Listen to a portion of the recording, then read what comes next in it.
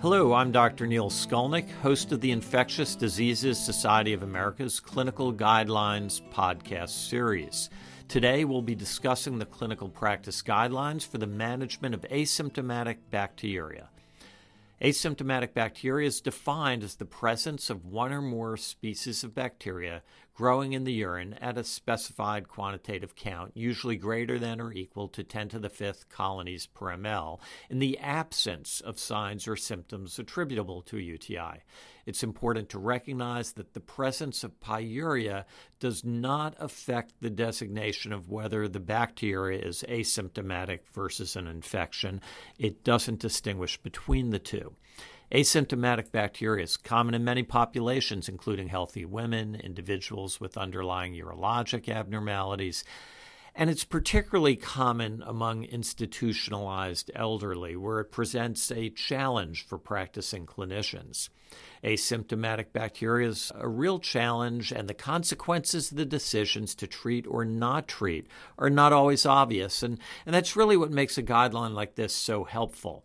Joining us today is one of the chairs of the Guidelines Committee, Dr. Lindsay Nicole. Dr. Nicole is Professor Emeritus of the Rady Faculty of Health Sciences, University of Manitoba, and consultant in adult infectious diseases at the Health Sciences Center and Winnipeg Regional Health Authority. Welcome, Dr. Nicole. Thank you. To start out, can you put asymptomatic bacteria into some historical perspective for us? There was a time when clinicians routinely screened for and treated asymptomatic bacteria, and the science has clearly evolved a great deal since then. Can you provide us with some historical perspective on this? Yes. I think asymptomatic bacteriuria has a very interesting history. We couldn't actually identify the entity until a quantitative urine culture was introduced, and that was the 1950s, so it's not really that long ago. At the time the quantitative urine culture was introduced and the different patient groups started being screened for bacteriuria, it rapidly became apparent that there were a substantial proportion of people, especially women, who had positive urine cultures but didn't necessarily appear to have any symptoms. Initially, there were concerns that, in fact, this asymptomatic bacteriuria, especially since it was often associated with pyuria, was contributing to what was called chronic pyelonephritis, and at that time was a major cause of renal failure. In fact, we now know that chronic pyelonephritis histologically is a fairly nonspecific end stage of many different entities. But at the time that asymptomatic bacteriuria was initially identified, it was felt that maybe they had found an answer for people who were otherwise apparently well, who were developing chronic renal failure. The other group that, with the initial studies, were screened were pregnant women. And a number of studies were performed in the first 20 years, all of which showed that women who had asymptomatic bacteriuria early in pregnancy and were untreated had a substantially increased risk of experiencing pyelonephritis, especially later in pregnancy during the third trimester. In fact, their risk was 5 to 6 times higher than individuals who didn't have bacteriuria. So that it was felt that asymptomatic bacteriuria was harmful. It was harmful in pregnant women, clearly, and it was presumed to be a cause of chronic renal failure. So this actually led to the institution of a number of very large-scale screenings of normal women in particular, as well as pregnant women and children as well, to identify asymptomatic bacteriuria, in some cases to try and clarify what the risks were, but in many cases to treat those individuals who were found to have asymptomatic bacteriuria.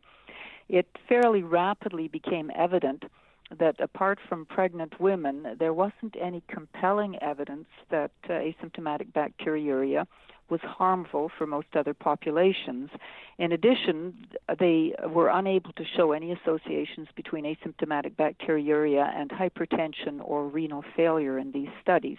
So there was a shift in thinking about asymptomatic bacteriuria, and in fact, a movement away from treating it, which started in about the 1970s or 1980s. Isn't that interesting?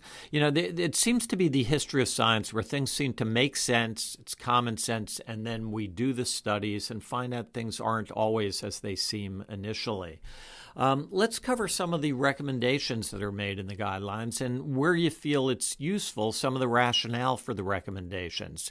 We'll cover some but not all of the populations covered in the guidelines and refer our listeners to the guidelines themselves for details as well as other populations that are not covered today.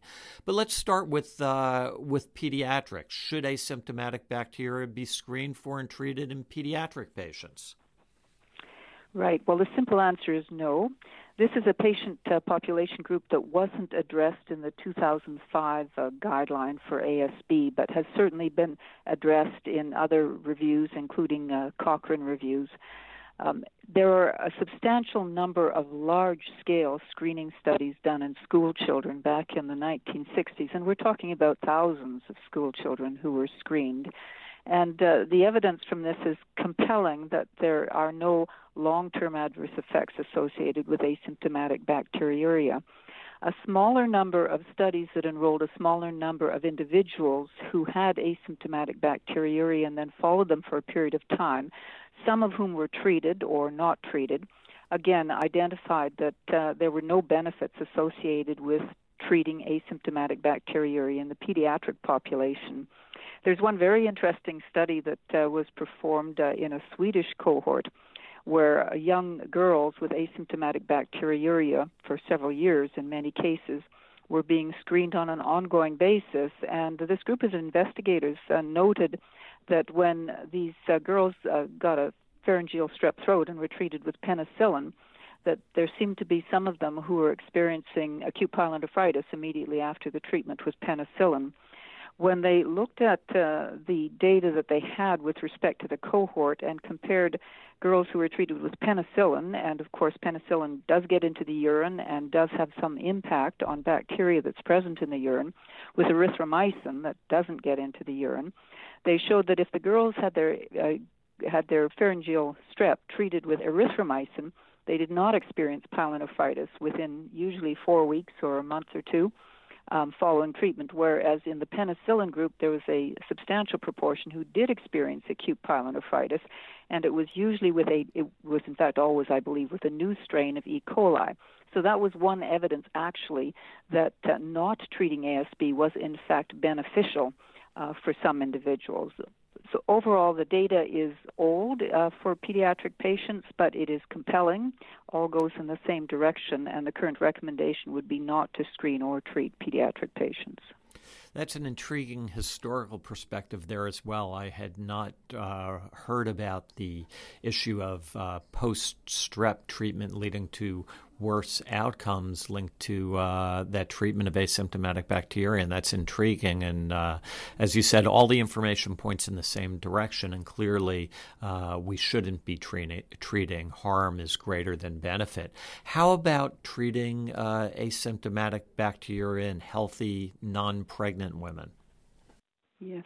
Again, there are some very large, long-term studies, usually performed by our Scandinavian colleagues back in the 70s and 80s, some of them with follow-ups of 20 to 30 years. It's really quite impressive. And of course, these are not prospective randomized comparative trials, but there's still compelling evidence that there's no harm associated with asymptomatic bacteriuria. In some of these, women were initially treated, and there's at least one study that was a prospective randomized comparative trial, and none of the evidence suggests that there's any benefits with treatment. In fact, as with many other ASB populations, if you're a healthy, non-pregnant woman with asymptomatic bacteriuria, you have some biological propensity for asymptomatic bacteriuria, and even though you may be able to resolve it with antimicrobial therapy, you still remain at fairly high risk relative to other women for having further asymptomatic bacteriuria. Again, interesting, and we see the case building for not treating most populations with asymptomatic bacteria. The one population, though, that we do see a distinct difference, one of the populations we see a distinct difference with, is pregnant women. Can you talk a bit about asymptomatic bacteria in pregnancy? Yeah, this is a very interesting one because there's some new evidence from a clinical study from the Netherlands that has made people suggested that maybe we need to rethink some of our approaches to pregnant women. If we return to those early studies that were done in the 1960s, 70s, and 80s, those studies, some of which were prospective randomized comparative trials and some of which were sort of consecutive treatments, are compelling with respect to the benefits of treating asymptomatic bacteriuria in non-pregnant women in terms of preventing pyelonephritis in late pregnancy and in some cases preventing premature labor. Now, a study was done in the Netherlands a couple of years ago. In the Netherlands, they have never screened and treated asymptomatic pregnant women for asymptomatic bacteriuria. That hasn't been a routine in that country, and it seems to be because there's a real effort to minimize any therapy in pregnant women, including antimicrobial therapy. So they did a prospective study of women, low-risk women, so not those who had had previous pyelo or there were other concerns about, but low-risk women who were otherwise had no concerns with respect to urinary tract infection, and identified them with asymptomatic bacteriuria, and then attempted to do a nested case control study with respect to treatment or not treatment in those who were found to have asymptomatic bacteriuria. They were unable to achieve their goals with respect to study enrollment for the nested case control study. And at the end of the study, when they looked at their entire population and compared those who had asymptomatic bacteriuria with treatment and those without treatment, irrespective of whether they were in the randomized control sub-study, they identified no differences in pregnancy outcomes in whether or not women were treated. However, they did show once again that there was a statistically significant increase in pyelonephritis that occurred in pregnant women with asymptomatic bacteriuria who were not treated. So it's incontrovertible that there is a risk for symptomatic pyelonephritis in pregnant women if they are not treated for their asymptomatic bacteriuria. Now, the argument then is, well, does it matter if they have pyelonephritis if that can be treated effectively and there's no harm to the fetus. And I think we don't know the answer to that. The difficulties, and I would say with respect to the Netherlands study, is twofold. First of all, they have a very high standard of medical care in the Netherlands, and any pregnant woman is followed closely and has immediate access to health care should there be a problem. That is certainly not the case for many other populations in the world, including in some other developed countries. In addition, of course, we don't know about the high-risk women, and that's a different group that would have to be looked at. And then finally, they identified asymptomatic bacteriuria in their pregnant cohort on the basis of a single urine culture. The early studies, which showed such marked benefits for treating asymptomatic bacteriuria, had identified only persistent asymptomatic bacteriuria, and in those studies it was on the basis of 2, 3, or sometimes 4 urine specimens, all showing the same organism. We know that from those studies as well that for pregnant women who have an initially positive urine culture, about 1/3 of them will not have persistent bacteriuria. So that means that about 1/3 of the women in the Netherlands study would have been misclassified as bacteriuria when they weren't.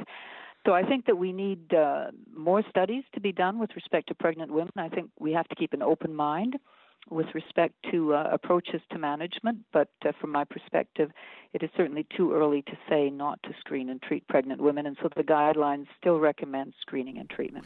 That's great. Thanks for that full background, and it clearly is an area where we might see changes, and right now, though, the guidelines are clear about screening and treatment. Another area where asymptomatic bacteria is incredibly common is among the elderly, particularly the elderly in institutional settings. Can you address whether asymptomatic bacteria should be screened for and treated in functionally impaired older women or men residing in the community or in long-term care facilities? Yeah, as you say, especially in long-term care facilities, the prevalence of bacteriuria is quite impressive. In women, it's close to 50%, and in men, it's close to 25%. And studies show that 40, 50 years ago, and more recent studies that have been done continue to have that same prevalence of bacteriuria.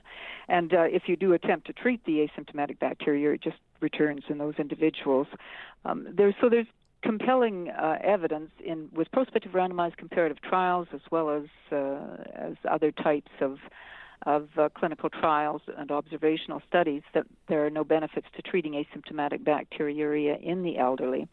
So you should not be screening for asymptomatic bacteriuria in that group either, period. We haven't touched on it yet, but of course, one of the major issues with treatment of asymptomatic bacteriuria inappropriately is that somebody has done a urine culture. And so discouraging people from physicians or other practitioners from obtaining urine cultures, except in situations where there clearly might be an indication for treatment, has got to be one of our roles.